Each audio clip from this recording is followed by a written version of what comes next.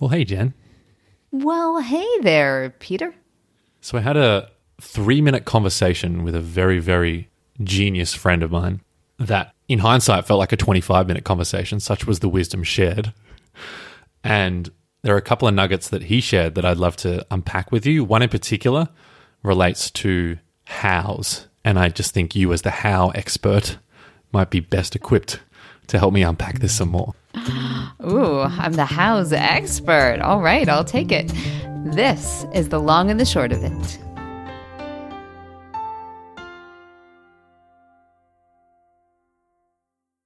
So I guess for context, when I say how, we're talking about how we do things, how we complete the work that we're completing, or work in the career that we're working in, or how we show up in the meeting that we're going to. Is that how you think about hows? That's at least how I'm thinking about them right now. Yeah, I mean, I use Simon Sinek's Golden Circle framework. When I think hows, that's the first thing that comes to my mind. So I think of hows as actions you take to bring your values to life. Actions you take to bring your values to life. Okay, that's good. I really like that. I could hear you say that many, many times and still feel like I've heard it for the first time every time you share it. So this friend of mine, TK Coleman, brilliant, brilliant human. I'm going to put a link to a bunch of some of the thought leadership stuff he's put out there in the box of goodies. Isn't he the voice of the Alt MBA? Yeah, at the end of the Akimbo episode. I just don't think it's possible. That's TK Coleman. So he's so smart. Anyway, we had this really amazing conversation where I was asking, so what are you thinking about? What are you noodling on at the moment? And he was saying, I'm trying to get some clarity around how I do things. So he's like, I've got a pretty great understanding of what I love to do and why I love to do it. And what I'm realizing is how I do that thing possibly impacts how happy I am more so than the what and the why. I was sort of like, tell me more. What do you mean? I don't really understand. I sort of understand. And he just said a really simple example is consider someone who's a writer or might be a writer. So what they do is they're a writer, and that is in alignment with their why because they really love expressing ideas in written format or however they want to word that. So they've identified that they love and get tremendous value from the act of writing. But how they get to live out that what, that why, how they get to use that superpower that they've identified is actually more important than the fact that they get to write. And so he was saying, consider the journalist, that works for, I don't know, a New York Times or whatever, one of the newspapers out there in the world. And you can imagine that might be a really cool job on one hand where you're like, oh, I'm doing the thing that I love and I'm getting paid for it. And that's amazing. And how I do this is I get to show up and sit on the computer and blah, blah, blah. And then he was sort of saying, but imagine if in that job, you got a call at midnight when you were asleep from the editor saying, you have to come into the office and change this article and tweak this fact and do this thing. And he's like, all of a sudden, you're going to be probably miserable because I don't want to live in a world where I'm getting woken up at midnight to tweak the thing that I've written and all of these kinds of things. And so we got talking about how you get to express the thing that you love is possibly more of a contributor to your happiness than the actual thing itself. Am I making any sense? Yes. Complete sense. And I should say, when TK said it, it sounds so much better. And he said it in like, a 15-second perfect summary. And here I am like thrashing for 4 minutes.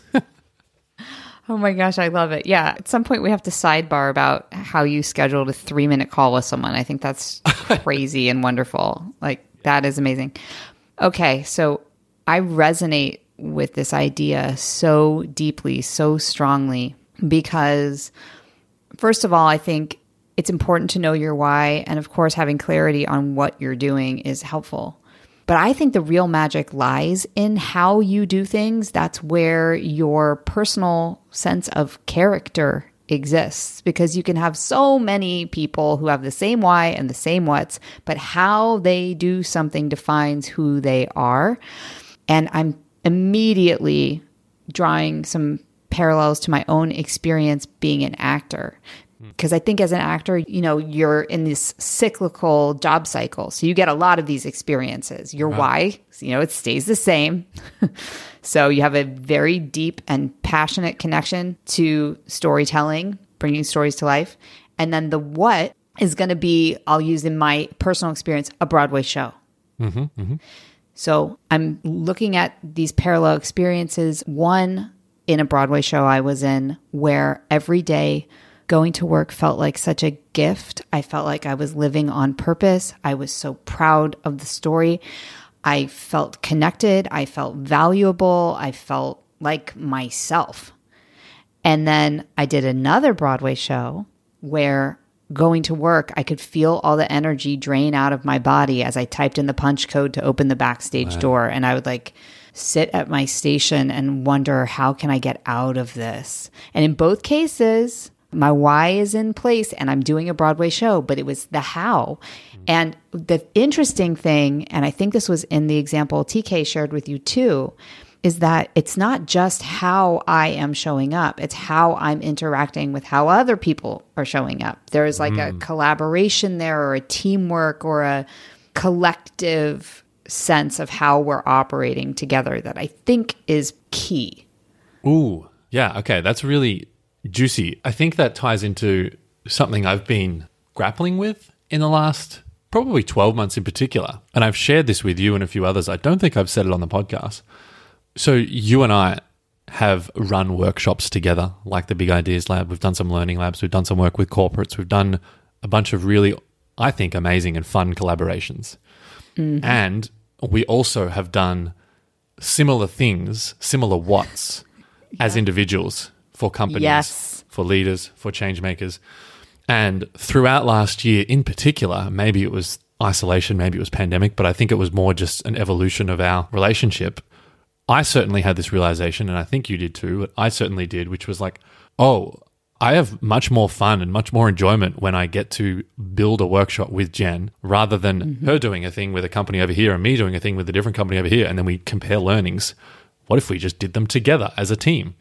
And so the what and the why is very much the same, but the how we did it was, to your point, more how we did it with one another and as a team and as a collaboration. And that was like, we've found so much more fulfilling, to the point where we've made it a little goal for this year and we're doing a lot more work together in these environments. So I think that's like a real life example of what you were saying. Yes. Oh my gosh. And like the second you started talking about the corporate work, I was like, oh, I think I'm catching what he's throwing here. I totally agree with you. Yes. The other thing that comes to mind, I think I might have been venting to you a little bit before we hit record, that I have found myself in a position right now where I am not loving how I am doing what I'm doing. I have taken on so much additional administrative work in order to be able to do my what, which is teach my classes, coach my clients, do all the creative work that I love doing with performing artists. And my how has gotten really overcomplicated and like just too much. So I'm spending some serious time right now simplifying the how. Like this is the theme of the moment, kind of related to my theme for the year of bring it home. I'm trying to bring everything back to center right now. So we're moving on to a different platform so that we can streamline everything into one place. I'm looking at what responsibilities I've taken on, seeing what can I delegate, what can I streamline, what can I get rid of? Because as much as I love my what, and oh my gosh, I do, it is amazing to me that I get to do what I get to do. The how has started to get in the way of being able to fully appreciate in every moment how lucky I am to get to do what I love. So I'm glad that I clocked it, because I happen to have control over this particular element. I am my own boss. So now I'm telling my boss things have got to change around here, and she listened to me. So working to streamline so that I can get my hows, to your earlier point of defining what are hows are the actions you take to bring your values to life. And I do not value complexity. So I'm trying to get back in alignment with simplicity. I really hear myself in that. Hence, one of my words is ease this year. Because I somehow overcomplicated a bunch of the things that I was doing and projects I was working on and conversations I was having, and unnecessarily so, because I, like you, don't necessarily value complexity, or unnecessary complexity, I guess. Yeah. Unnecessary. Thank you for amending that. That's okay. And I know I mentioned it was like a 3-minute conversation with TK, but we still talked about, there was more. The second part of the conversation was he was kind of sharing this quite brilliant, I thought, basketball analogy between, like, say, a Michael Jordan, where he was sort of saying the story that TK, had told himself for so long as an entrepreneur was you had to do all of the things, work on all of the weaknesses, make sure you're good at all of the back end stuff as well as the front end stuff, the speaking as well as the organizing, the invoicing of your business as well as the hiring of staff, like everything. And he kind of compared that to, like, you had to be the Michael Jordan, you had to be good at everything. And then he had started to, like, explore this idea of, like, oh, but what if you had other people that helped you with those things? What if you intentionally, right, like a team. What if you intentionally said, how I'm going to do this thing, this entrepreneurial venture, is I'm going to focus on this particular skill set because I know that I'm really good at it. And someone who's really good at operations or the back end, I'm going to get someone in to help me with that. Or someone that's really good at finance and accounting, I'm going to get them to come and help my business with that. So yeah, we kind of got onto this topic of, I think, related to how might we utilize our strengths and bring in others to help us with the things that we're not as good at. We don't have to be Michael Jordan, I guess is what I'm saying. We don't all have to be Michael Jordan. Yes. Oh, that's so interesting because I feel very called out by this part of the conversation because I am someone who likes to take that sort of global 360 view of everything that's happening. But I also recognize maybe it's not that there has to be someone doing that, but on certain teams, like, I don't know, the Chicago Bulls, you might want a Michael Jordan. Right. It was very helpful to have Michael Jordan. Right. Yeah. Right. But there were also other players playing very specific positions. And that's what made the whole team shine, was that everyone knew what their role was. And interesting. I'm going to have to do some journaling on that because I definitely felt a tightness in my throat as you were calling me out there. So thanks for that. That's okay. That's okay. So bringing all this back around, basketball metaphors aside, and thinking about how we do the things that we do, what are the learnings or what do you take away, or is there anything else that we've missed? I had sort of joked that this would be a sidebar, but I'm realizing that the fact that TK was able to come in for 3 minutes and blow your mind is very much what we're talking about right now. That how he showed up was very authentic to who he is, values intact, and able to deliver an incredibly clear impact by showing up with his superpower. I totally agree. And I feel like he, on some level, knew it in the moment. And so what I think this requires is something I wrote down right at the start and forgot to mention was all of this requires a level of self-awareness. Yeah. Which is, am I the kind of person that is motivated and driven like a Michael Jordan equivalent? Or am I someone who has a certain unique superpower that not many people have that I really just want to double, triple, quadruple down on? And what are my values and what is my what and what is my why? All of that is an exercise in, before any of this, is an exercise in self-awareness. And that is the long and the short of it.